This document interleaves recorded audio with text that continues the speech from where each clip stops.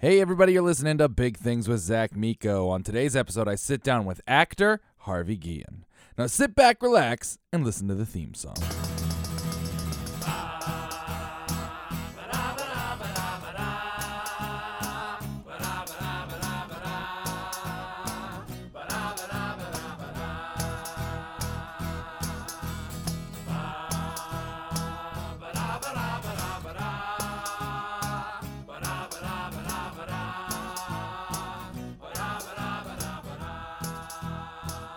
Hey everybody, and welcome back to Big Things with Zach Miko. As always, I'm your host, Zach Miko, and thank you very much for being here. We have a hell of a show for you today.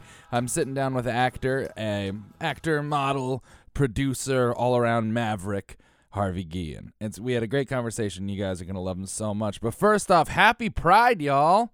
For those of you who don't know, it is Pride Month. It's an amazing time where if you are in the LGBT community, you celebrate your life at every aspect of it. You celebrate the people who've come before you to fight for rights. And if you are just an ally like myself, you show up and show support and show love. And it's an amazing time, especially in New York City. It's an absolutely amazing place.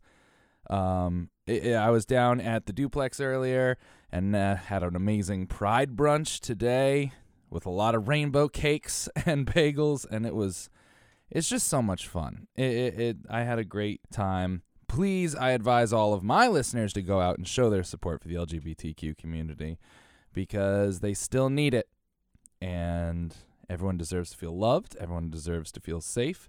Everyone deserves to love who they want to love. Love is love is love is love. As I said before, we're talking to actor Harvey Guillen. He's one of my favorite of my Braun buddies. You guys would know him from things like the series Huge.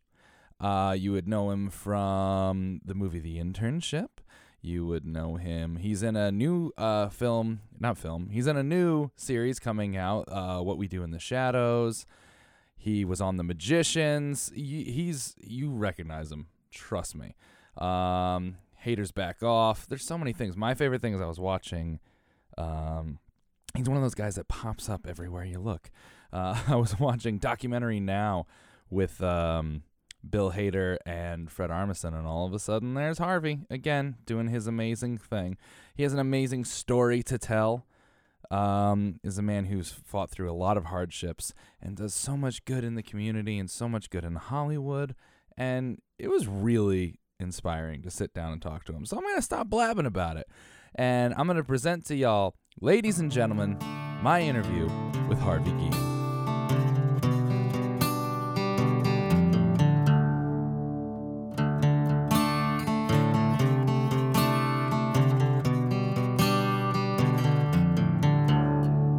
Ladies and gentlemen, I am sitting here with actor, producer, model, all-around great man, Harvey Guillen. How you doing today, buddy? I'm pretty good. How are you? How would you come on down to New York for business and pleasure? Yeah, you have to do both. I know. Yeah, I can't do one. I think just living in New York is also just business and pleasure at the same time. It's you don't get to choose one. I used to live here, actually.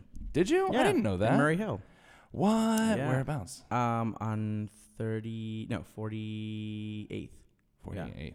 For school or for No, it was just filming living? Eye Candy. Oh, yeah, for yeah. MTV, and I didn't know that filmed out here. Yeah, so that was the Oh. best time to film because it was like filming, you're getting paid to work in LA and New York, and you're living in New York. So That's so cool. yeah. That's awesome. Well, let's start at the very beginning. Okay. Where were you born and raised and all that fun stuff? It all started on a winter. No, I was born in May. Actually, my birthday just passed. Happy birthday. Thank you. You're welcome. In Orange County.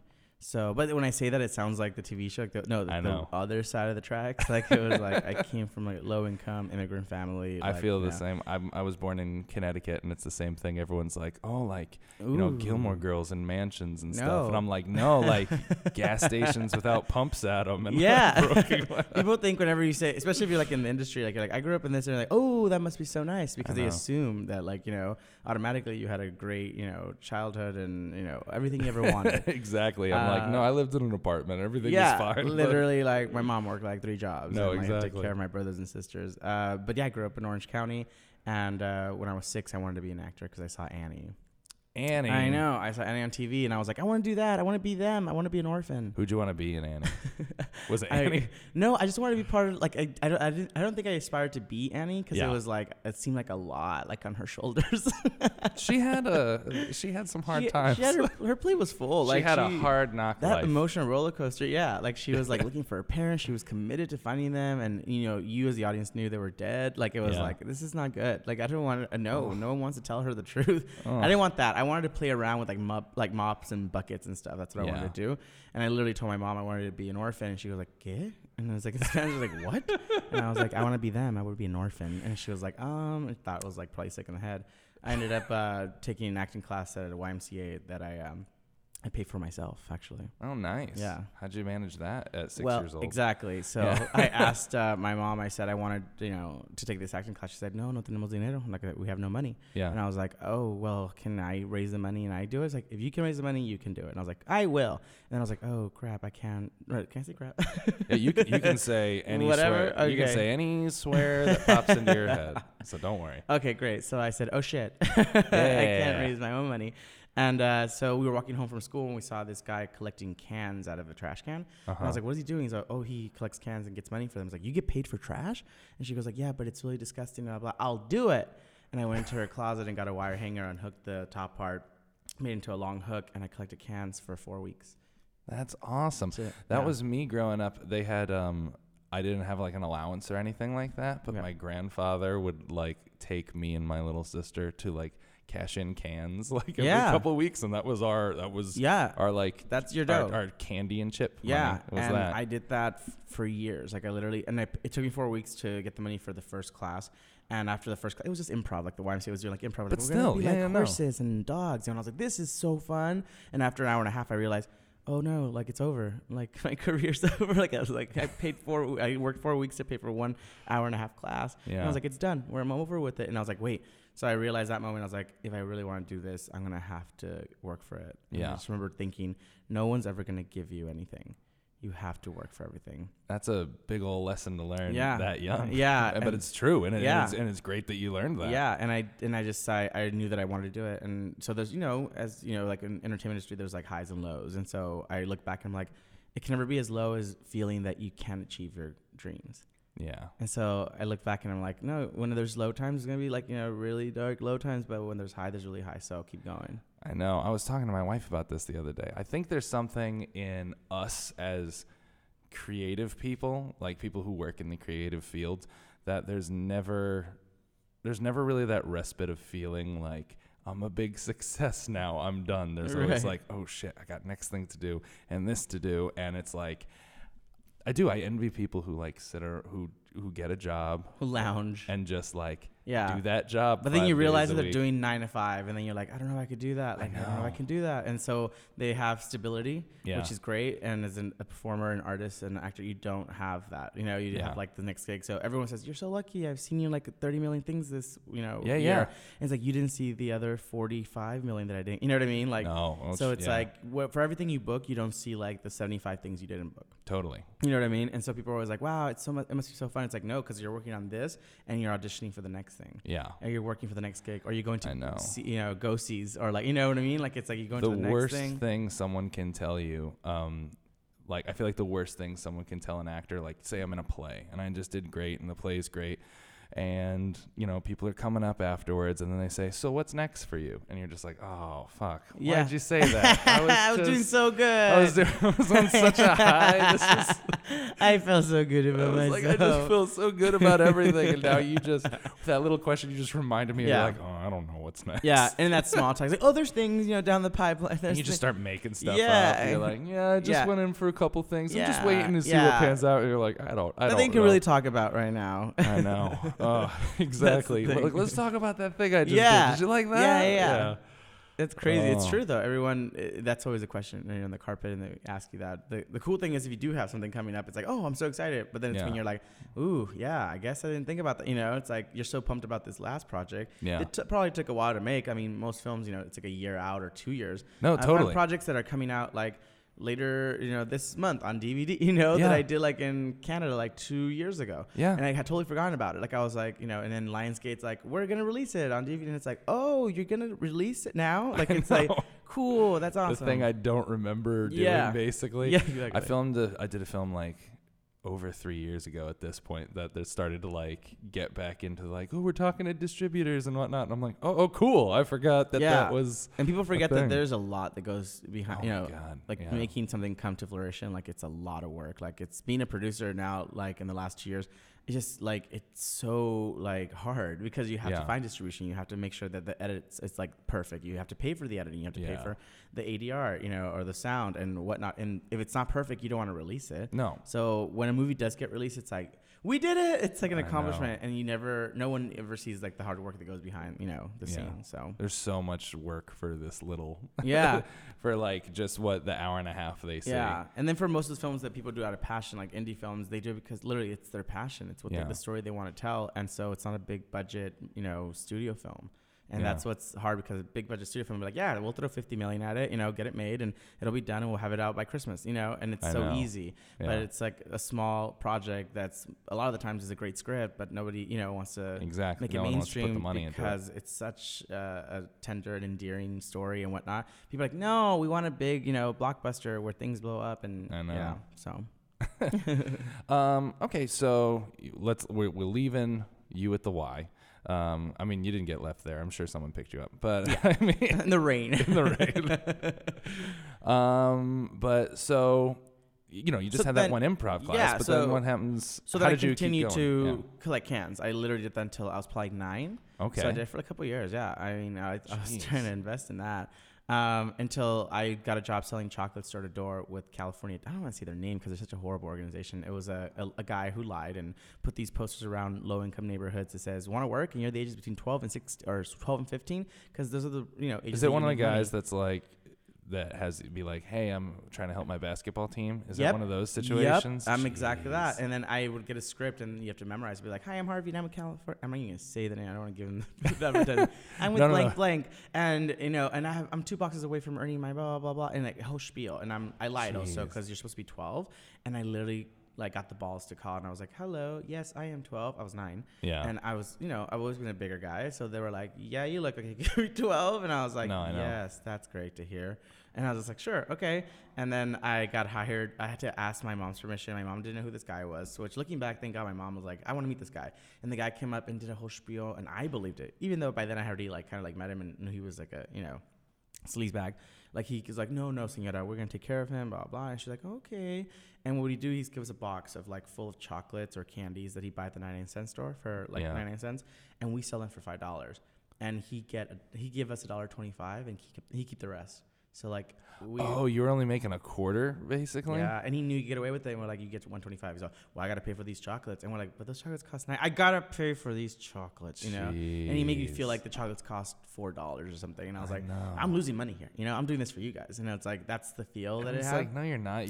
You found a way to exploit child labor laws. Yeah, and most of the kids who worked for him didn't know the secret because I knew that like, he's like, I got to go shopping. One time he asked me to go shopping with him and I went and he just bought the 99-cent store. And I was just like, but he knew that I was like really loyal and like, you know what I mean? Like he was like, it was so like scummy of him. But I was a good seller. Like on Saturdays, I would sell 50 boxes. Like, that's good money for me. Oh, yeah. So I go home, I'm 9 years old and I have this wad of cash and my mom was like, hey, like, where did you get that money? And I was like, oh, I worked for it. She's like, no, mentiroso, like liar. Yeah. And I was like, no, I'm not lying. And she took the money away. She thought I stole it. Really? Yeah. And I was like, I earned my money. And I had to like prove it to her. Like she kept the first like batch of money, but I had to prove it to her every time I come home. Like, look, I earned this money. Yeah. And she's like, how are you making so much money? And that was kind of, looking back, not a good idea because then she saw, oh, you're bringing income into the house. So I had to start paying rent to live in the house. At what age? That was around 9, 10 years old. Oh my God. Yeah. Oh, that's tough. Yeah, because I was like, okay. And it wasn't like I'm paying like half of the rent. It was like you have to help out. You know what I mean? Like I was paying like $200 or something, which is still a lot of money. No, I mean that's a lot of money. It's way more money than I ever had at 9 years old. Yeah, so I'm paying like $200, giving her $200 like for rent and whatnot. And but I'm making good money, so I feel like I'm okay, you know. Yeah. And I'm just getting to take classes, so I'm super ecstatic. So you were still able to keep pursuing. Yeah, So it that was wasn't the goal. Okay. If I ever at one point didn't have enough money to take the class, then I would just stop. I'd be like, no, I can't do it. Yeah. And so I continued to do it, started doing school plays, which kind of, you know, conflicted with my schedule with work, which is so a weird conversation to have, because then you're doing a school play and you're like in 7th grade and you're like, I can't have work. And they're like, you're in 7th grade. Yeah, you're like, you're 12, 13. What do you mean you so have I had work? to work the schedule where like I only rehearsed from like 3 to 5, rush home and get picked up, like to go and work after work, like at 6. And still selling candy. Yeah, and you would sell till late at night. And the way you would do it is he gives you a piece of chalk, and you would be dropped off in neighborhoods. And so the chalk would be used to put an arrow going into that street with your initial. And if you were in that street, obviously he would look at the arrow because he looked at the other side of the street and there was no arrow coming out, you were in that street. So you had to have an arrow in and an arrow coming out with your initials. And sometimes kids would lose their chalk. And we didn't have cell phones, so we'd be looking for kids at 11:30 at night, and like So that- we go house like by house, looking, like driving in a van, like a creepy van, driving just slowly. He's like, does anyone see him? Does anyone see him? There he is. And like we see him. He's like, why didn't you initial? We've been looking for you for like an hour and a half. And it's like, I lost my chalk, or like people would lose chalk. The rain would come and wash away the chalk. Oh my God. Yeah, it would be This like, is- I know it's a movie. I'm selling the rights. Definitely a movie. Yeah. You should sell the rights Yeah. to it. That's insane. So there's all this stuff that was happening, but I love it because it's like the foundation of, you know, where I came from. Well, and no, yeah. and it was able to get you. What that guy was doing was super fucked up, but Yeah. but you were able to, Yeah. you know, get your money to do your classes. Yeah. You had an overall dream that Yeah. you were following. And eventually I left him. I moved on to better and bigger and better things, which by that I mean I worked at a swap meet. Hey, that is Yeah. just fine. And I was a runner for this like taco lady. So literally I was like old enough to, you know, be the server really, and Yeah. like running the tacos to like the little tables and whatnot that they had displayed. And I didn't work on commission or anything or salary. She said I could keep the tips. But then after the first day, she's like, we share the tips. And I was like, see, I'm working for free. And like, it's like, you know, you're making half the tips. We just share them here. And I was like, but you get paid to be here. You know, it was like this, like, it was so much injustice happening. I was just like so upset, but you're a child and literally there's nothing you can do about it. Like literally I was like, well, who am I going to complain? You know, I know. social services. Like, Oh it's my like, God, man. so I was like, Jesus. And I was like, I need the money. So I would skate to the swap meet every Saturday. So that job turned out to be only once a week. So I really needed the money, you know, so Yeah. I needed to be a successful Saturday. So then after a while, I did that for like a couple of years. Then I was like 15, got a work permit and worked at Burger King. And I got there and I was like, I need to make more than minimum wage. And they're like, well, the only position above regular employee is like shift leader. You know, you'll be in charge of your shift. I was like, I could do that. And they're like, you're 15. You know? You're 15 Yeah, years old. and I was like, well, what do I got to do? And I'm so like committed to something that I'm just like, I'm going to do it. You know, Yeah. I'm stubborn. I'm a Taurus. So I was like, I'm going to do it. And I did it. It took me like a year to become shift leader. And by the time I was like 16, I was like a shift leader. And I was making a little bit of money. But then I got warned because I was like, they wanted me to work like full 8 hours after school. And I was like, Yeah. I can't do school plays. So I was like, I need another job. I need a job that pays the exact same amount with half the time. So then I found out that the local Payless in Montebello, near where I lived, was like the regional headquarters. And like they paid like double or it was like double of minimum wage at the time. And I was like, I need to do that because I was like, how easy is that? I would go in and get the job. So I go in and I meet the manager and he's like, yes, can I help? Like, can I work here? And he's like, no, these employees have been working for the company for 10 years. They transfer here. Like, this is the top selling like store in Southern California. And I was like, so can I work here? And they're like, no, these people transfer. Like, it's like, what do you, kid, what did you understand? And I was like, well, what about if I work a Saturday and if I don't sell more than all your experienced employees, you don't have to hire me and you don't have to pay me. And they were like, okay, well, it's your Saturday. The guy saw like something in me. He was like, yeah, okay, it's your Saturday. And I go and I do it and I sell more than all of them. Jeez. And I get hired on the spot. And I was like, never underestimate like a person who's hungry and wants to get the job. And I was like, give them the opportunity. Give me a chance, coach.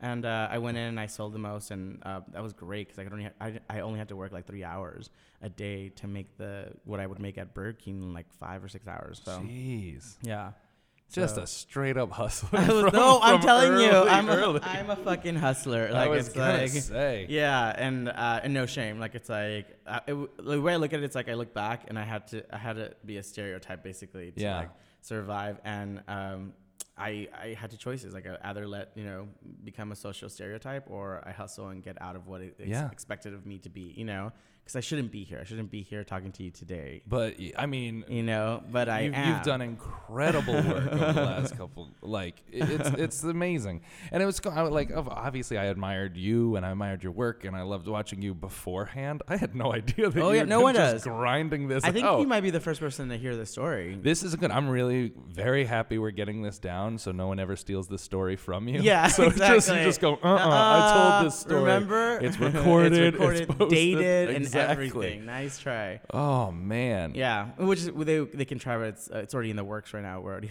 working on the project. Yo, you should be working on it. This is awesome, man. Yeah. Oh, so we're man. up to that. So that was high school into college. So what plays did you start? Let's go because you were still able to make it work, so you could do plays. Yeah, and the first play I ever did was a school play, which was like in 5th grade, and they wanted me to play the human in this original play that we did, and there was a dog part. I wanted to be the dog, and they're like, the dog has no lines, Harvey. And I was like, but the dog gets to run around, and they're like, yeah, but the dog has no lines, and I was like, I want to be the dog.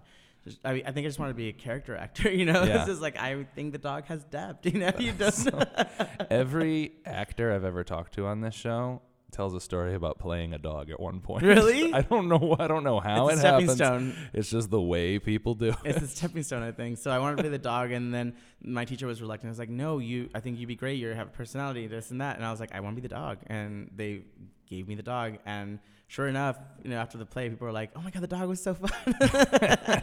And I was like, "Right, the dog was fun." I saw that in it, and after that, I did school plays. I did heavy stuff in junior high. We had a thing called it was called Operation Teddy, which was run by Jane Wolfe, and she did a school play to inform kids about HIV. In 7th grade. That's very kind of great, but it was kind of heavy for 7th grade. And we were just talking about this, this was heavy stuff, and I was like, I think I was just in the right place at the right time, because I was forced to do something. I played a hemophiliac in 7th grade, and we had 3 different scenarios. One, someone contracting HIV/AIDS through sex without protection. Somebody through a blood transfusion, which was me. I'm the hemophiliac, and I needed a blood transfusion. And then the third one was someone sharing something like a needle or something. Yeah. And it was heavy stuff for 7th grade. I remember just being like, do people do this? I felt so, my young little mind felt like, am I not up to, my age? Because are people getting AIDS at some, I didn't know that was the world. So it totally scared me. I was like, what's happening?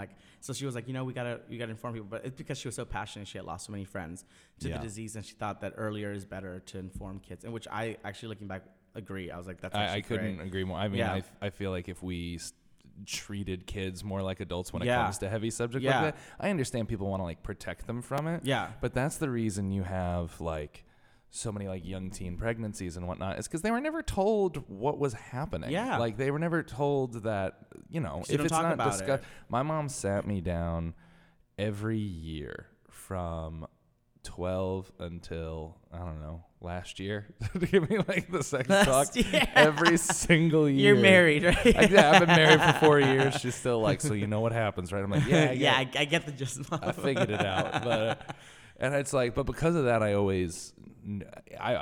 never felt like I was in danger of anything. I knew a lot more than the other kids, just because my mom was just no, I'm making sure this is a thing about. Yeah. Because it's good for serious. her. Yeah, she's pretty awesome. Yeah. I like her. Thanks, Mom.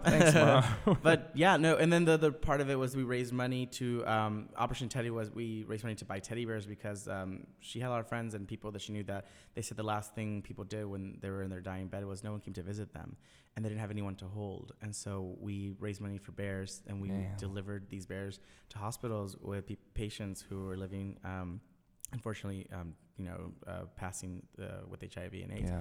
And they said a lot of the things they loved is that they had something to hold as they passed away, and it was really sad. It was actually really, I know, it was really heavy. And I was just thinking about that the other day, and I was like, what a great thing that at 7th grade we were giving out, thousands and thousands of teddy bears. That's really great. No. And I thought it was this is so great. And I was like, what an unfortunate time to live that we have to give so many bears away, And I was just this is terrible. And it's so I'm hoping that the program is still going and that they don't have to give as many bears. That's what I hope, that for their own sake, the program is actually starting to have less and less bears each year. So. Oh, buddy. Yeah. My 7th grade play was about kids who put on a talent show to raise money to go to a baseball game. This is so... As it should be. I feel like there are certain things that I look back and I'm like, you know what? So lame. I would, but I feel like as I look back, I wish I would have like a couple of things that I was like the norm, but I didn't. I just didn't. Like that was just not the part I was dealt. But it's okay, you know, because it's like I look back and I'm really thankful for Miss Wolf. Like she was a big supporter of the theater, and she was like, you know, you could do this, and like, you know, supported me. And I never forget the people who helped me. Like in 6th grade was Miss Crouch, who was a choir director, and she was amazing. In 7th grade was Miss Wolf, who encouraged me to do it. And I was just like, I'm gonna do it. I always. It's so crazy about how like those names will always stick with you forever. Always. I can name like for me it was like Margie Sargent, Al DeFabio, like people who were the few people who looked at you when you were young. And were just like, you can do this. Exactly. And they saw you for you because, you know, and also let's not even talk about the fact that it's hard, you know, being a teenager. And I remember being like, you know, like plus size, you know, Latin, like it's like all these things that you're already dealing with on top of everything else. And to be dealing with raising money for HIV, you know, it's like, it was like a lot happening at once, but it's all these emotions that you're like get and just channel and be like, this is life, and you either want to like dwell on it and become depressed about it, or this is life and you use it as your tool and you put it into your work. So it's kind of awesome. And it takes a really special person to take those circumstances and transform themselves into what you've become today. So that's so inspiring to me and so awesome. Were you always a bigger guy? Always. I was always the big guy. I was always the big best friend. Here. I mean, even going to Hollywood, like you get typecast into that, you know? Yeah. And my goal has been to not play the same thing over and over. I've gone into roles where the role was literally written for someone that's, you know, tall, blonde, and that's not me, you know? Yeah. And tall, slim, blonde, and I go in for roles sometimes that are not written for me. Yeah. And I request to go into those roles because I read the script. I'm like, why does it has nothing to do with the look here, you know? And it's just whatever the writer pulled out of what this character. Or the casting director has a vision and they're like, I see this role as more like this. But there's not, if the script specifically, even if it does, like, you know, change it a little bit, you know, think otherwise. But I've gone in for stuff that was not for me. Like for the internship, the role was literally, the description was not me. Yeah. And I went in for a different role. That's a different role in the movie. And, you know, Sean Levy was just who directed the movie, was just laughing on the floor, like literally laughing, holding like his stomach. And I walked away and I said, that role's not for me. But if he liked it, like that's all I can do. My goal is always to obviously get the part, but my real goal is to win the room. Yeah. Oh, absolutely. You know? And so I walk away from the room liking me. That's all you can ask for, because out of that, it's out of your hands. And you also don't know what it connects to next time. They might just be like, oh, I mean, how many times have you known as an actor? So forget being written for you. I know there's a bunch of times I know I've gone in for auditions for roles that have already been cast, and they're still doing the casting just because they're like, oh, we got a day left. Yeah. We got to keep going. And you're like, why are you doing, you know? It's like, because they pay the casting director for this many days. It's like, come in. But you're right. Everything leads to something. Like, you don't know if you're not right for one thing. The casting's like, oh, I love that person. I'm going to use you in something. I want to find you. And when someone's on your team and they are rooting for you, that's all you can ask for and be like, great. I mean, for me, it's been like Julie Ashton, who like cast me in several projects. She's been like a big supporter for me, like when I got started, and continues to do so. Like, it's just, you know, Allison Jones, who put me in my last pilot that got picked up, who's cast like Golden Girls, The Fresh Prince of Bel-Air, The Office, Bridesmaids. Yeah. Like, she is an amazing, amazing casting director who I've always admired. And to just have her, you know, like my work is just like, I am so grateful, you know, because it really does make or break your career. I feel like if you're just not making connections, and the person you really want to impress is the casting director. Mm-hmm. That's really you know, and the director, obviously, they're in the room.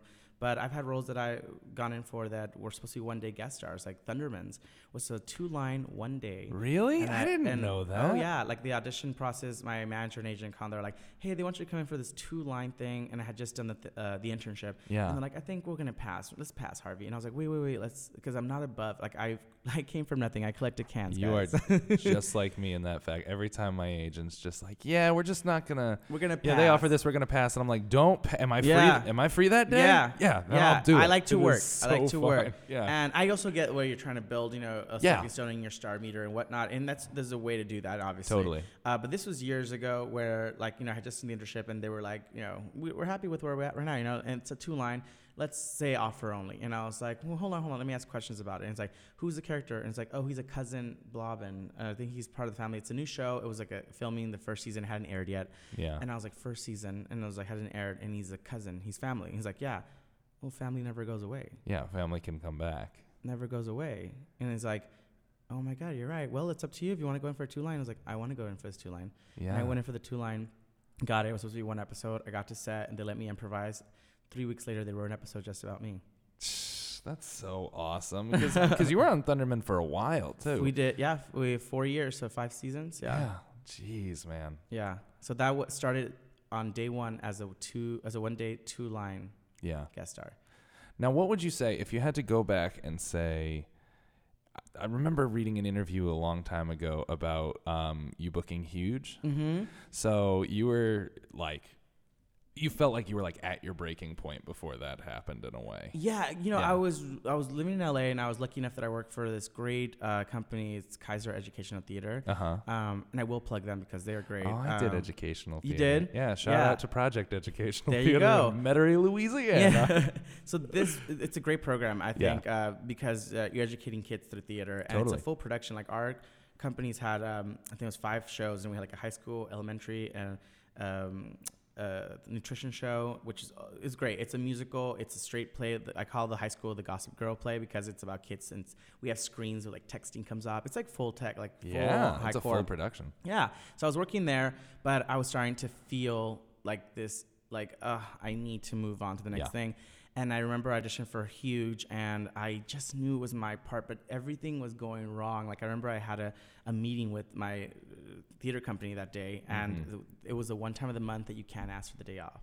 Like you can request it off. It's like an 8-hour full day of just meetings. And I remember that my final audition was that day to meet Winnie Holzman, the writer, and Savannah Dooley, and Kim Rosenfeld, the producer. And showrunner, and I was just like, I can't miss this, and I just like, if I get fired, I won't have stability with this job, even though it's a great job. It is a great job. It has like medical, dental, 401, like everything. It has everything attached to it, and I was like, this is a great job. It starts you off like at $21 an hour, something ridiculous. Which is it was like a really, really. And really how old were you when this was happening? I mean, this was when I got back from living in Japan. Yeah. So I lived in Japan for 13 months doing a show. Didn't know that. Well, no, we jumped around my timeline of the story. No, it is just fun. And I got back. So right out of school, I went to Japan. So it was like school, Japan, then Kaiser. And I was there, and I've been there for 2 years, and I was like, I need this. I auditioned for it already. The callback was that day. And I was like, I have to go. And something about it was like, I have to go. Like it was towards the end of the day, and the audition was like around 5:30 p.m. And we're down the street in Burbank. And it was like 5, and I was like, I'm leaving. And they're like, oh, but we're going to get together after. We're supposed to go until 5. And we're going to get together as a group afterward and like chat about the day and what happens. Like, I have to go. And I remember just feeling like, if I don't do this, I'm going to regret it. Yeah. And I told my boss at the time, and she was just like, well, we're staying, Harvey. So, and I was like, I have to go. And she looked at me like, oh, you're serious? We'll talk about this, and I feel like either I'm going to book this or I'm going to get fired. Yeah. What's going to happen? Like one or the other. So I left, I did it, and I came back and I was like, this is mine. I feel so good. And then they're like, you're on hold for it. And I was like, I know. And I was like, please tell me. Yeah, no, hold's the worst. And then I didn't get fired from the other job, but I was reprimanded for it. And I was like, I felt like it was bad. For you were put on notice. Yeah, I was put on notice for sure. And I remember you're not fired, but you could be at any second now. And they made me feel that, or she made me feel that. And not very nice about it, and I felt really like hurt. And I was like, oh, and I was like, I better book this role. And I was on hold for 3 months. Because they went on a national search for the role because they wanted to grab attention to the show, which is smart for ABC Family. Now it's called Freeform, but it was called ABC Family. And I was just then Fox Family before then. Yeah, it's changed so many times. But so I remember like, I'm like, please, why am I on hold? But I knew the role was mine. I knew that role was mine. And 3 months went by, and I was doing a show, and any day now could happen. It could happen. And remember, I told my cast members I could hear any day now. Any day now I could hear, and I was like, I'm so excited. I was doing the show, and my phone was on silent, and like I got off the stage, and I turned my phone on. And as I turned it on, it started vibrating, and it was ringing, and I was like, oh, it's my manager, and I got really ecstatic. I was like, oh, it's my manager, and I got really excited, and I was like, oh my God, what's happening? And my friend Joanna, who's a cast member at the time of the show, grabbed her phone and she raised it up, and I was like, hello? And they're like, Harvey? And I was like, yeah, you got it. And she took a picture. And she took a picture right when I got the news, and I'm crying. And she tagged it, door opened. Oh, that is so wonderful. I know. And it was like, it was my first series regular, and I was literally crying on the phone. And it was just like, and as soon as I got off the phone, I was like, are you sure? I was like doubting. I was like, are you sure? I just want to make sure, because I'm going to quit. No. It was yeah, like, yeah, I'm about to quit my job, so you better be. Are you sure? They're like, yeah, they send the paperwork. The contract is done. Guaranteed 10 episodes. This and that. So wonderful. Yeah. And I was just like, okay, great. And I was like, I dialed. And actually, at the time, it wasn't guaranteed 10 episodes because the character was supposed to be recurring. It was in a series regular. Yeah. They made him guaranteed 10 episodes. After the audition, another time that it was meant to be, you know. Yeah. So then I called and I quit that afternoon, and I was like, I give you my 2 weeks notice because I'm starting a production, and they were like, oh, okay. I was like, well, we always knew you'd go on to bigger and better, so congratulations. Like, that's so nice that they were so nice about that. Yeah, and so that was my first series regular. But yeah, that was my point. Waiting was the worst. In 3 months, I hate waiting for a week when I on hold on something, you know? I one time had a similar situation. I don't know if the show ever came to be, but it was a Disney show, but it was through their European company, so I think it was going to air in Spain. I don't know. We were supposed to film in Spain, and it was a similar thing where I was on hold for 3 full months to be a series regular, to be like the uncle, the fun uncle of these, like, you know, the main character children. And at the time, I think I was only like 23 or 24, so I was kind of like, I'm way too young to play this part, but I have a beard, so they don't know. Yeah. And I was on hold for 3 months, and then they ended up casting a 60-year-old man to play the role after that. And I was just like, oh, I guess it was too good. It was too good to be true. That's why hold is the worst. Yeah. It doesn't mean you got the job. Yeah. It just means, it's like a weird thing where they're like, oh, you could have been the younger version of it, the younger option, because you never know. Like, I always think about that for Shadows. I went in, and the role was 20 years older than me. I didn't know that. But I was like, I doubted myself. I was like, I don't think this is the right role for me. Like, you never know what they're thinking and what they see in you. I feel like it's such a, like entertainment is such a weird business where the whole goal is for them to make money. It's a very business-like in that way where it gets very non-emotional, but every now and then people will see like this little spark in you, and they'll just be like, I don't know, there's something about that guy. Yeah. I'm going to get him. My friend, my good friend Abby Hawk, she's been on Blue Bloods for 8 seasons now, or something like that. And when she went in for it, and when she went in for the role, it was blank. It was male or female. Didn't know what, like, it might have eyes. Yeah, may have eyes, teeth a plus, and like, and they went in and they ended up like naming the character after her because they're like, that's a pretty good name. There you go. Like, it's so. There you go. You don't know in this industry. You don't know. It's really, you have to, like you said, go in for everything and not turn things down, you know? Yeah. It's unless it doesn't work out with schedule, you know, or something, yeah. Like, you have to be so prepared at all times, even though it may never happen. It's like constantly sitting on the bench just waiting for, like, just put me in, coach. Yeah. I'll totally run out and do this. Exactly. And it's like, you never know. Like, I mean, even thinking about being here this week, like, I was up for a role on Raven's Home. And they're like, we left Harvey to go straight to do chemistry with Raven. And I was like, oh, that's awesome. Great. And they're like, yeah, it shoots this week. It was last week that it shot. And I was like, great.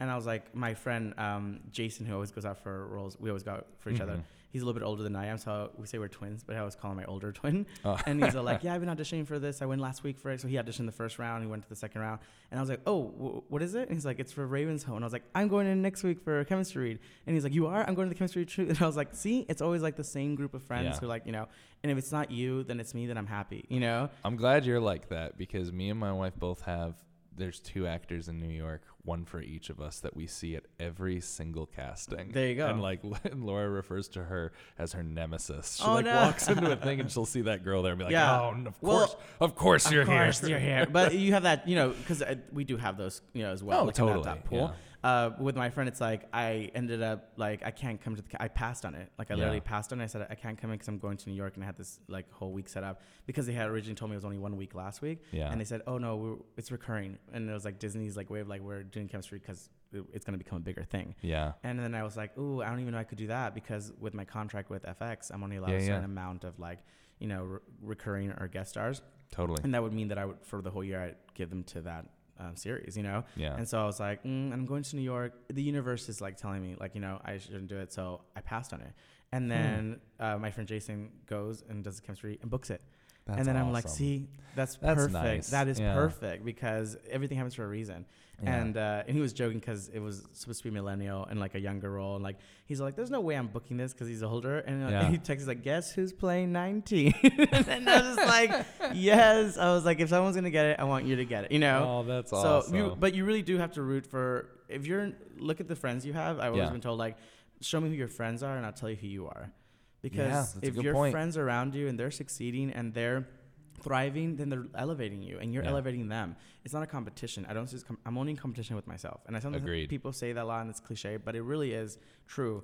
Well, it takes a long time to realize that. Yeah, because this industry tells you that you're in competition with everyone and kill everyone and you're like, kill your enemies. And I was like, I don't think so. It's like, but then you realize there isn't anyone else that can do what I do because there's no one like I'm me. So specific. Yeah, there's no one like me. And if I'm the right person, even if I'm not the right person, I've convinced minds that I am. Yeah. So technically, there's not a competition. There is no competition with anyone. It's only myself. And at the end of the day, if you give your best work forward, you can walk away from it and say, I didn't get it, but I still did my best, work, and I can be proud of myself. It's when you feel bad when you walk away and you're like, I shouldn't have done that line that way because you weren't prepared or whatever the reason. Then yes, then you should work on yourself and be like, I should work on that. But other than that, walk away and be like, it wasn't meant to be, and it's fine. And that's the thing. I walk away from auditions and castings for like modeling all the time, and my wife will be like, "So how did it go?" I'm like, "It went great. I'm not booking it." Yeah, but it went great. No fault of mine. It went great. It went great. I'm so not right for this part, but cool. Yeah. It was fun. And you have to look that way because I know this business, people are so like, and you can lose your mind with it. Oh yeah, yeah. And that's another reason why I started writing and producing more, is because for so long you wait around and you twiddle your fingers waiting for like, am I right for something? When I first started in the business, I was literally going in for, fat dude number one, and best friend must be fat. And like, I wanted to talk about that actually. Yeah. Like, so how, like typecasting is a bitch. It always happens. And I know for me, I always go in for the same like 3 roles and it's frustrating. Do you still now that you have been so successful, are you still getting typecast into that stuff? I still get asked to come in for certain roles, and that's when I make a call because I'm like, do I want to come in? Or if the writing's changed, like the breakdowns I feel like are not as harsh as they were before. Before I used to be like, fat dude. Oh, it used to be rough. Fatty 4x4 can't get through the, like they were like hard. Like I was like, wow, really? Just say like heavy set, or say plus size.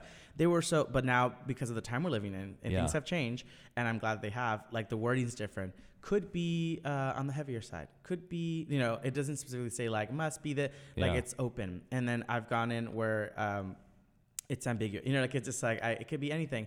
I've gone for roles that with just sexuality, with anything that could be ambiguous because it's neutral, and that's the best when you can go for stuff because you can make the character anything. He could be very macho, he could be very not, like it's like that's the best because it's open and that's the way it should be. It should be left to for interpretation, unless you're looking for specific like must have Russian accent and must look like stereotype Russian spy. No, totally. You know what I mean? And so I feel like it's changed. But when I first started, it was like I got started with like the fat dude, the this and that. But I made it my own. Like I feel like I got those parts and then I gave it more, and people were like, "Whoa, you're actually making something out of this small meal that we." You know what I mean? Yeah. We give you a my crumb. measly TV career is just me being a bouncer or a prison guard, and like that's just something, time after time after time. Because it was the same thing. It's like for me, it's like being so big, not just being big, but being tall. Mm-hmm. It was like right away they're just like, "Yeah, you're the bouncer at the door," and I'm just like, "Guys, I'm okay. Yeah, I'll take it. I'll do my lines. But the good thing is yeah. that, you know, what you're doing is like changing the mindset of what's seen as just a tall, like you're a handsome, tall, like sex symbol, you know? Oh, thank you. And then you have to see yourself that way, because that's so great. The work that you're doing, changing people's perspective of, like, when I remember when that campaign happened, when people were like, did Target just, you know what I mean? Yeah. And it was like good, like, fucking like great timing, because it's about fucking time. You know what I mean? I know. And it's changed. I'm amazed how quickly that it was accepted with as much vigor as it was. Because I remember working on that, and I was just like, this could be weird. Yeah. Because they were the first ones to really do it, and it was I was and very nerve wracking. And now there's now there's my agencies assign more people. There's other agencies popping up, signing people. I've seen casting. The weirdest casting I ever saw was on the breakdowns. They were looking for a commercial for this one company who I won't name. And it literally said, looking for Zach Miko type. I've had that to too. which I then had my manager call him like, I'm so free. I don't need a type. I've had that too. I could totally do it. My friend works in casting and emailed me this breakdown. They went through the office and was like, this is my proudest moment, is going through something that says, think Harvey Guillen type. And I was like, wait. And then that was my thing. I was like, wait, why are they just asking? And it's like, but it was a non-union gig, and so they were like, it was like a non-union film, and they were like, someone this funny, think Harvey Guillen from blah blah blah. And I was like, that's so cool. But isn't it cool that like it's very surreal. You're in a breakdown for like someone looking at you, but ironically you can't do the project. Right away, I'm just like, I'll do it. That was my mentality. Totally that was my mentality. I was like, well, I'll do it, and they're like, no, Harvey, it's non-union. I was like, oh right, because you can't. Once you're part of SAG, you can't do non-union. No, exactly. But it was funny to look at that and be like, that's so cool. And I felt a little bit like, oh my gosh, there's a kid out there who's gonna be like, I'm going in for this role. I have to be like Harvey Guillen, and then hopefully they're saying, not bad, you know, and they're like, going in for it. Do you ever feel? I'm trying to think of the best way to phrase it. Like I still feel very weird about whatever amount of success I have. Like for me to see like the breakdown like with my name in it, and like have some random people talk to me as if I am like this other tier celebrity person. Yeah. And I'm just kind of like, guys, I take the subway with everybody else. I'm not doing anything like. Well, I was telling Dylan that who's here in New York with me, that we are just so lucky to be in New York, because people can walk down the street and be celebrities and people leave them alone, you know? Yeah. Like no one really stops. Like we're walking in Times Square and a couple of girls walked by and they literally stopped in the tracks and they did one of these and they looked over and they're like, and whispering and pointing and looking, and I was like, and a lot of people do that, and I almost rather have people come and just talk to you. Yeah, I'll totally talk to you. Talk to me, because something weird about being like 20 inches away from someone and they're looking straight at your face and talking about you, and you know, they're looking at their friend and pointing at you, and it's not a comfortable feeling, you know. I want to, I hope and think that you're talking about something positive and saying like, that's the guy from this, and I really liked it. No, yeah, you hope so. It comes across as like, that's that dick from, you know, I know, or whatever, and that makes me uncomfortable. But in New York, I feel like that doesn't really happen because everyone just lets you be. Like you walk around. I think it's the overall speed of New York. Mm-hmm. There's no time. Don't have time to do anything. They really don't. I remember when my mother-in-law and I were on a train. This was like one of her first trips to New York since I started dating her daughter. And we're on a train, and then Julia Stiles just walks on, and she just like freaks, but like does this quiet, like eyes wide, staring at me and staring back at her, trying to make sure like that I see her. Oh. And I'm just like, stop. Yeah. We see her. You see her. Everything's fine. She's just trying to get home. She should have gone to like step it up moves. Exactly. Oh my! The worst thing. I tried to be so cool once. Me and Laura were on Mulberry. So like not in Little Italy, but just north of it. And we're hanging out, and all of a sudden, oh my God, what's her name? From what project? From every project. Meryl Streep. No, she's one of those. Red hair. This is stupid. Julia something, not Julia Roberts. Julianne Moore. Julianne Moore. Yay! Thank you. You gave me the redhead, and I narrowed it down to a certain. I know, and that's what I did. So we're sitting there, and all of a sudden, Julianne Moore walks by, and Laura starts like freaking out, and I acted so cool, and I'm like, babe, relax. We're in New York. This happens all the time. She's just going about her day. And as I'm like mansplaining, like talking down to her, I'm like, you got to be cooler than this. All of a sudden I break off mid-sentence because I see another guy walking towards us. And I'm just like, you really got to be cool.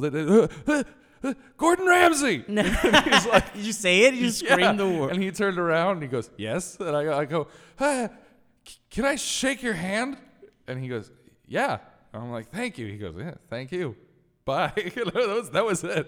And she was just you were in the middle of explaining how to be cool. And she's just like, oh, they're just real people going about their day. Celebrities, like, they're just like us. I know. But there's still that status, like, you know, and I'm sure you feel the same way. You get to work with some incredible people that, like, I know would freak me out meeting, but then you're working with them. You're a peer. You have, like... I think once you work with, like, the first day working with people that you admire and respect in the industry, like, the first day is like, oh, my God, I'm going to work with, you know. And then after the first day, you realize, they're just normal people. Totally. You know? And the weird part was having someone say that story to me about me. Like, I was like... Really? Yeah. Someone was like, hey, so great meeting you. I'm a big fan. Like, I was like... What? And like it, like you were saying, like how weird is it for someone to tell you they're your fan? It is so strange weird. Still. I'm always interested to know what makes them a fan. Like it's like I'm like, oh cool. What do you like? You know, like what are you interested in? And what do like, you connect to? Because everyone connects to something different. And then so I always can figure out what the demographic is. Like some people are like, I love doing magicians. I love you know, this is what I love for magicians. Or some people will be like old school, and be like, I think your best work was in Huge, and you know what I mean. And it's like, and again, going back to what we were saying about playing typecast, it's such different roles that I got to play in the last couple of years because I've chosen to make characters different than the other. You know, like I've got to play like over the top. You know, I got to be a superhero on Thundermans, a plus size superhero, and be over the top and almost like a farce. You know, and then I got to be grounded and be very.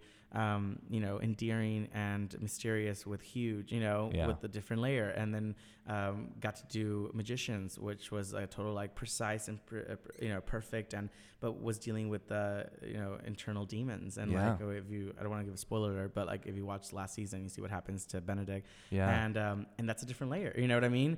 And getting to play comedy, drama, you know, and like different kinds of comedy. And I just want, and like with What We Do in the Shadows, which we're starting to film in Toronto in October, it's grounded comedy and it's like a documentary. So it's just humans being themselves, which comes across, and whatever they do is just natural humor, which is different than doing a 3-camera, you know, sitcom. Totally. Like it's like over the top and like, hey guys, you know. I know. Which is also fun. I love 3-camera because it feels like I'm doing I Love Lucy. You know, like I feel like Wiki. Exactly. That's what it feels like. So I actually like doing 3-camera. People are like, it's a dying thing. No one's doing 3-camera. I was like, I love. They're still fun. Yeah, it feels like I'm doing a stage production, a theater production. Well, in a way, you are. Because you have a live audience. Exactly. And you hear if the joke lands, you'll hear it. And we're like, you know, and I always think of like the comeback with Lisa Kudrow where she does that, I don't need to see that. You know, it's like a line that she does and she rehearsed the night before for hours all night. And it's one line and the audience just loves it. And she's like, yeah, it worked. You know, it's like, so you just like know that your lines land because nothing's worse than being on stage and doing a joke and it doesn't land. Oh. Kind of like a comic, you know, when I do stand-up, I started doing stand-up in the last couple of years, and like you do stand-up, and I look at some of the comics going up, and if a joke doesn't land, you're like, that's the worst feeling. And I've been up on stage where like one joke will land one night, and you're like, people are howling, and the next night they're like, ha ha. It's like half joke, you know? It's stand-up is the scariest thing to me. It is scary. It's like, though, I feel like what scares me about doing stand-up is in like any other role or any other modeling or anything I do, I'm kind of like playing a part. Whereas I feel like with stand-up, I'm like, this is me. And when they don't laugh at you, you're like, oh, they don't like me. Yeah. You can't hide behind your character. Exactly. Well, it's not my fault. It's the writing. Like, yeah, no, exactly. Where this, I'm like, oh, you don't like who I am. You don't like my humor. Yeah. It is terrifying. It's tough. It's really tough. But yeah. Did you ever have any... anyone, because we were talking about like, you know, working with these big celebrities, was there anyone who like you felt really starstruck about working with? Starstruck. I'm trying to think. I mean, just the caliber that they're at. Like I think when I did the internship with like Vince Vaughn and Owen Wilson. Totally, yeah. Just getting to like. I may have. No, it wasn't the internship. Damn. So little known story. I was Vince Vaughn's fit model for a long time. Really? Never met him. He doesn't know it. My job was literally just to try on all of his costumes Really? before productions. Because for a while, when I was a little thinner, we were the same. We were the exact same size, apparently. You're the height. Yeah. Yeah. Height. Yeah. No. Doing that production was my big, like, that's, international film. Oh, and, like, totally. It was like a huge thing. And I had just... And that was a big like production. Like that. Yeah, Who made that one? that was 20th Century Fox. Yeah, And exactly. So that's I think a the budget huge production. for the budget for the film to be made was like $50 million. Jeez. I know. So that was like catering top notch. Like, like Totally. Lobster and that. And the weird part is that right before that I was shooting a film that to this day has not come out. And it's called Aztec Warrior, and it was with Luis Guzman. I saw that on your IMDb, and I was like, I don't know what that is. Yeah, and Lionsgate has it, and we've seen the whole movie, and it looks great. And we're like, oh, it looks fine. But, like, they've, sometimes just keep it, and they're like, we'll do it later. And then it literally becomes like a project that's gets put on the shelf, and they're like, we'll do it later. Or they'll do it, like, next month. You never know. You know what I mean? But I think they're working on special effects and stuff on it. But I was shooting that in New Orleans when I had already auditioned in LA for Sean for the internship, and I knew the role was in mine, so I went and shot this movie, and it was over the summer in New Orleans, and I got a call. They said Sean loved you so much they wrote a part for you in the internship. That's and so I was like, awesome. what? And I was like, it's only 2 lines. And I was like, I don't care. Like, You're it's like, fine. great. Yeah. He's like, okay, great. And so I'll probably shoot, like, fly in, shoot it, and fly out. So cool, I can still shoot the movie in New Orleans. And I was coming to the tail end of my shoot anyways, and they're like, no, he wants you there for 3 months. And I was so like, it went from 2 lines to what? Yeah. And it's because you have 2 lines. You have the last 2 lines in the movie, basically, and but you're in every scene basically with the teams. Like, so you need to be there visually. And I was like, oh wow, cool. So I'll wrap this movie and blah blah blah. They start in 4 days. What? But I'm still filming this movie, and they're like, yeah. And it's like it only overlapped like by 1 day. It was just like 1 day. So they called production, and they're like, can we just get all of Harvey's scenes before? Is it possible? It was a great opportunity, and yada yada. And the producer was like, Harvey, it's like, no, just stay here and do the film with us. Like, you'll finish with us. And I'm like, Vince Vaughn, Owen Wilson. They're like, whatever. And I was like, it's Vince Vaughn, Owen Wilson. Yeah. I know, yeah. I should probably do the film. And they were like the new Rat Pack. Yeah. It's like these guys are churning out movies like crazy. You get into that little group. Into that group, and you're good. And I was like, I think I want to do it. And they're like, okay, great, we'll make it work, and yada yada. So they made it work. I remember I wrapped like at 5 a.m, the day of that I was supposed to travel. I had been living in a hotel for like 2.5 months in New Orleans. Yeah. And I went back home and I hadn't packed. So I just packed everything. My car was going to be picking me up like at 6:30 in the morning to get like a 8 a.m. flight. I packed everything. I haven't slept. I've been shooting all night. I literally pack myself, go to the airport, get to from New Orleans to Atlanta, Georgia, where we're filming, land, and I'm like, okay, ready to go. I'm excited. And we went straight to a fitting. And then, Lisa Evans was an amazing costume designer. The fitting was like 3 hours. Yeah. And I was just like in the fitting, and it was like top notch fitting. It was like just rows and rows of clothes. Like I usually do a production where like we found this potato sack that we thought you could fit into. Yeah. Usually it's like for a production they give you like I get so many calls from like wardrobe people who like, hey Harvey, for the production company and blah blah. And so where do you shop for clothes? And I was just like, you know what I mean? Here. And they're like, because I can't find it. How can you not find clothes? I was like, if you really look for it, you'll find stuff. And it's like, yeah, but where do you shop? And I have to go down a list, and I have to tell them what sizes on it because each brand is different. Yeah, and these are my sizes at these brands. At these brands. Yeah. And I was like, this is what I wear. This is brand. And people like, don't realize how hard it's been to shop so as a hard. big guy. It's so hard. The craziest It's so hard. And people are like... Even now that I've been modeling clothing for a couple of years now, people are like, where do you shop? And I was like... hopefully the places I model. Yeah, and I said, like, what I do, honestly, is I look at the tag as I'm shooting stuff. I'm like, oh, that fit. That fit. When does this come out? Yeah. September? Okay, I'm going to buy it So your job is really kind of showing you what the lineup will be. Exactly, because other than that, I have no idea. Yeah. Like, it's so... There's like 3 stores. And people, exactly. People tell me that. They're like, well, I'm like, there's like 3 major brands that you can shop at. And that's like, and some of them are like big and tall and they're just business attire. And you're like, I don't want to do that. Which ultimately is my goal, is to open a men's line to like have stylish clothes, because people are like, who's your stylist, Harvey? Who like dresses you? I was like, no one. I was like, I dress myself. And they're like, you for your events and stuff? No, for events, like for a photo shoot or whatever. Who styles you? I was like, I do. I go out and shop for my own stuff. Yeah. I go out and look at colors. Like we were just shopping in New York for a photo shoot I had here, and I was just like, I think that would look great because we're gonna do like a neon look, and we got these like ideas in our heads about it, and I was like, this will look great. It'll like flash well and blah blah. So I do my own work only because I like doing it. Not everyone's gonna like doing it. You know what I mean? Not everyone feels like they want to go shop for their clothes for a photo shoot, but I do because I was like, it's gonna be me in front of the camera, you know, and it's gonna be me that's gonna be photographed, and I want to look my best. But people are like, tell me where to shop, and like I literally was sending messages like to people in Middle America. I was like, I shop here, this and that, and I was like, I should really, you know, consider opening a store that. I mean, we have Torrid for girls, you know, we have, which is like stylish, you know, plus size wear, and we don't have that really for guys. There's like, not stylish clothes. There's a couple brands who now are looking into extending their sizing, which would be great. But it's like we don't have any. There's very few that like truly caters. There's no go-to if you're like, oh, I just need something to look cute because I'm gonna go out this weekend. I'm just gonna go to the mall and go to. No, exactly. You know? We think about other things. Like there's the classic big and tall stores that you can go to as guys, but even them, it's hard to find stuff that you're just like. I go to those. A lot of it's super utilitarian. It's very much like, this is clothes you could put on your body. Yeah, and it has a logo on it or a print. It's like Jack Daniels shirt or whatever, you know. God, I know. And it's like, which is, I love a screen tee, but it's also like that's the only option. And also when I go to those big and tall stores, I'm not tall. I'm just big, you know. I'm just big. So I get into those clothes, and it's like, oh, this is my regular size in another shop. There, it's just like a kimono on me, you know. Yeah. Because I'm like, I'm not tall. I don't have the length to fill up the shirt, you know. So I'm literally like floating it down to my knees, the shirt, and I'm like, I'm a short guy, and it's like I'm an actor in Hollywood where like the average size is like 5'6", and you're, you know, like the height, and it's just that's the height. And in the regular world, I'm short, you know, and just like people are like, you're pretty short. And it's like, and your modeling is like, you just make yourself look longer, you know. It's just like, you really just, and like when you see some of the people in Hollywood that make the covers of magazines and like they look amazing, they look so statuesque and stuff, but you meet them in person, you're like, you're 4'9", you know. Well, yeah, it's like, no, it's exactly. like crazy, It's so. That's always my thing in Hollywood, is when I realize how much bigger I am than everybody else. It's just like height-wise, I'm just like, oh. Do you know what I mean? There were so many times I didn't get a role because they were like, you're too tall. Yeah, we liked you. You are a foot taller than the lead. Yeah. And it's just going to be weird. And it's like, can't you guys put an apple box like on the lead and make them stand? Like they do it all the time. I know. With other actors that I won't name. With John Wayne, they used to dig trenches for him on set. So, you know, the actress and the other actors would be up here, and John Wayne, because he was like 6'5", he would walk around in like this foot deep trench, and that would, just everywhere he was supposed to walk on set, they'd make it so he was down on their level. Yeah, that's funny. Oh, it is.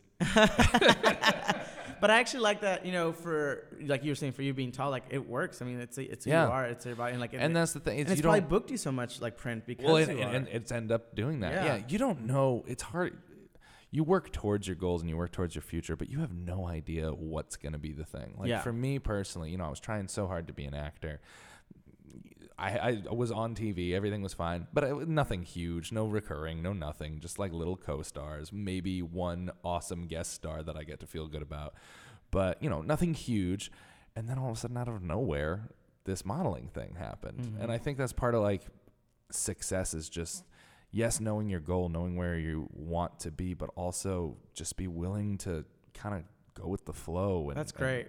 And see what, you don't know what your future's going to be. Be open. That's what I would say. Yeah. Exactly. But you're right. Going with the flow is a huge thing that I had to learn that. Cause you know, you have, like you said, a plan. Like I remember leaving school and I was like, I wasn't going to do TV and film. I wanted to be a stage performer. I wanted to be on Broadway.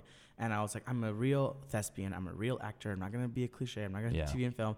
And because I was forcing myself to think that doing TV and film was not as passionate and powerful as doing stage. Yeah. And it's just as powerful.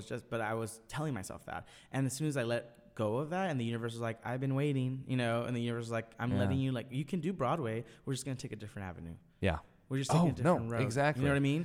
And like the thing is, like, you're still going to do TV and film. I think you're just taking a different avenue. Yeah, you just don't know how you're going to get there. It's going to be, get me that model, you know? Yeah. And it's like, get me that model who's an actual actor, you know? I had someone reach out to me where they were like, hey, I just started, you know, doing some plus size modeling. I want to know, like, has this helped your acting career? To which I have to tell them, I'm like, the short answer is like, it's no. It hasn't helped. Matter of fact, I've acted way less since I started modeling. But because you've been busy modeling? But because I'm busy. Yeah. It's because I'm busy. And, you know, they call you, and they want you on hold for 3 months, and they don't want to be the second option. Yeah. They don't want to, and they won't work around your schedule. Yeah. So it's like, And I was like, I'm like, the short answer is no, it hasn't helped. But the long answer is I truly believe it'll help it immensely over time. It's just taking a different avenue to get to planting places. seeds, and these are stepping stones. And the fact that you're multi-talented, you know what I mean? That you can do like different things, and like to own that, because it's hard. It's hard sitting in your living room if you're just waiting to hear if you're good enough for one thing. I know. As opposed to being proactive and having your own podcast, having you know what I mean, having a modeling career. This podcast was born out of I was tired of sitting and waiting for people to have me do something. I'm like, at least I have this. It's just this little show that I like doing. Yeah. But I produce it myself. Everything's fine, and it's fun. Yeah. And I get to do it, and I get to talk to amazing people like you by doing that. So there you go. Like, it's like you're literally like jack of all trades, you know what I mean? Because you're like multitasking. That's why I like to see my career. Like, I'm not just doing acting, like I'm also writing, I'm also producing, and and the model, like it's all like doing things, because when the time allows it, it's so perfect to have something fill up the time. Totally. Because I do have friends who are like, oh, I don't do, I just do acting, and that's what I do. And it's like, cool, that's great. And I'm glad for you. I'm glad. But the windows of just time are killing them, and they're like, I went to the gym today, and it's like, oh, great, that's staying healthy. Like, cool, keep healthy. And then they're like, but I'm bored out of my mind. And it's like, I think I'm going to start writing. Do it. Start writing. Like, write. You got to do something, because it's so random. Because there are huge chunks of time where, I might be crazy busy going from one, like this month has been nuts. I've had something literally every day. But I think in May I worked 2 days. And like, if I didn't have projects like this that I was working on my own, I would have lost my mind trying to do stuff. Yeah. You have to keep busy. Because you just sit there and you're just like, it's kind of like I'm doing well, like I'm making more money than I ever made bartending or anything like that. Things are going well, but when you don't go to work every single day, you start to panic a little bit. Right. You're just like, especially also when you don't have like a salary. Right. You're just like, exactly. Because you get it. I have to work to make money. Yeah. I haven't worked in a while. Yeah. Will the money I have last before I run out and have more? Yeah. I'm going to open a credit card just for safety. Yeah. Like, and people don't know that, because people are like, oh, you're on television film. It's like, no, you really have to like manage your money, And sometimes you'll be waiting 6-8 months for a check sometimes. That's crazy. Like, and but, I don't know what the rules are with like when. So it depends where. So if I'm paid through a company that works in New York City has a freelance rule where they have to pay me within 30 days, which is great. So does SAG. But that's new. SAG has that too, yeah. And that doesn't happen with like a lot of others. Like the US, I'm saying US-based companies, I never really wait more than 3 months, except for one company that is always like 6-7 months later.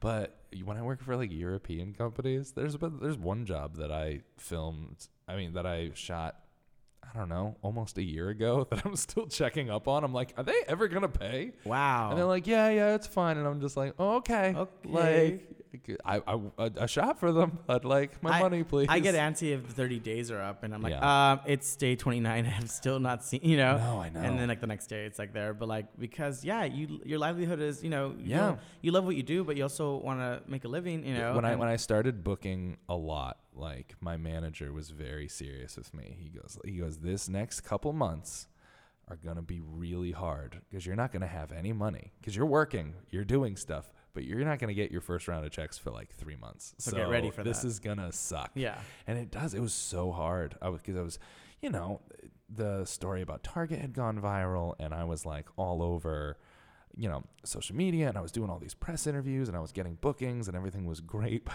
I like couldn't afford a sandwich. Isn't that weird? It was sucked. There's been times that I've been on set and like literally have been on my last like dime, and like that project's gonna pay for the next couple months of rent or something, and I'm literally on set, and like I just booked it, and I just realized that my bank statement had nothing for my savings. You know what I mean? I saw an interview. I saw Inside the Actor Studio with Hilary Swank, and she was talking about how the day after she won the Oscar for Boys Don't Cry, she went to her like local pharmacy to pick up a prescription, and she was just like, oh, hey. And he's like, oh, I saw last night you have an Oscar. Congratulations. And then as she's there, she found out that she didn't make enough money on that film for her SAG insurance to kick in. Yeah. So she couldn't afford her medicine the day after winning an Oscar. I remember reading that. Yeah. It's crazy. Yeah. She didn't, because she did that for Boys Don't Cry, right? Yeah, yeah. And also the idea that how she auditioned for that. Did you hear about that? Like she auditioned originally, I think, in LA, and she had just gotten off, I think it was 90210. Yeah. And like they were like, we're good. Like they, for some some reason they didn't want anyone in that world to be auditioning, and they didn't want to see her apparently in LA. And like I think it could be wrong, but this is the story I heard. And then she flew herself to New York because they were having sessions in New York, and went in with a different name and like different like completing character. And she came in and said she's an actress who was going through that transition herself. And they were like, she's great. Who is this girl? And they had an alien. And like, but after that, she already done the audition. They loved her. And then they're like, it's Hilary Swank. Like, it was like, they're like, she had to trick them into like seeing what she saw in the character. Yeah. And it worked. That's awesome. And I love stories like that because I was like, see, I like.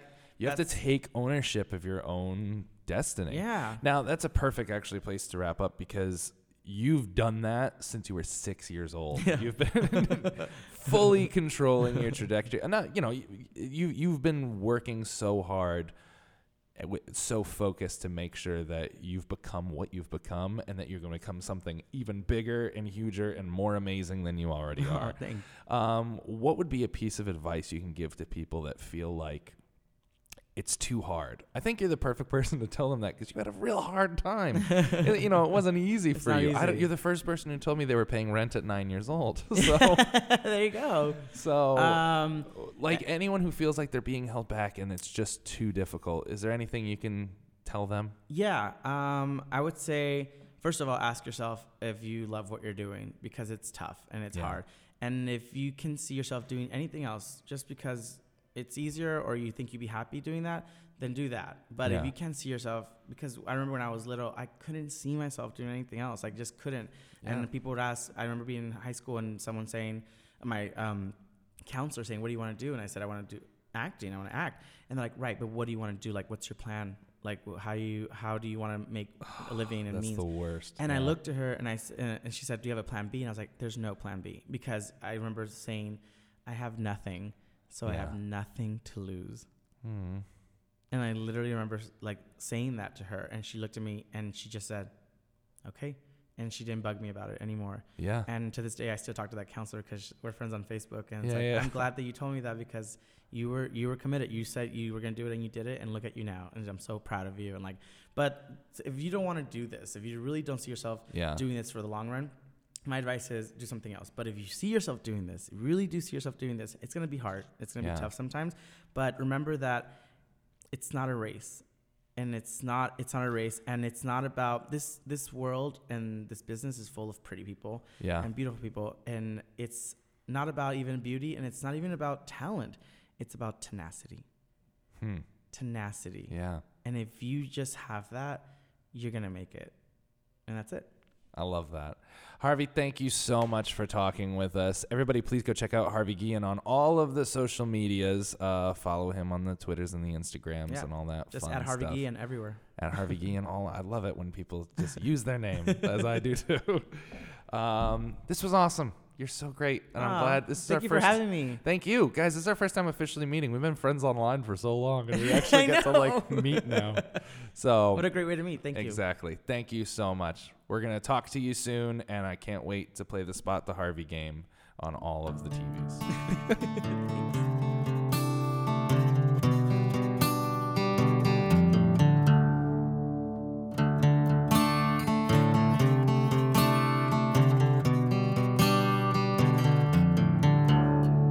What a gem. I love Harvey.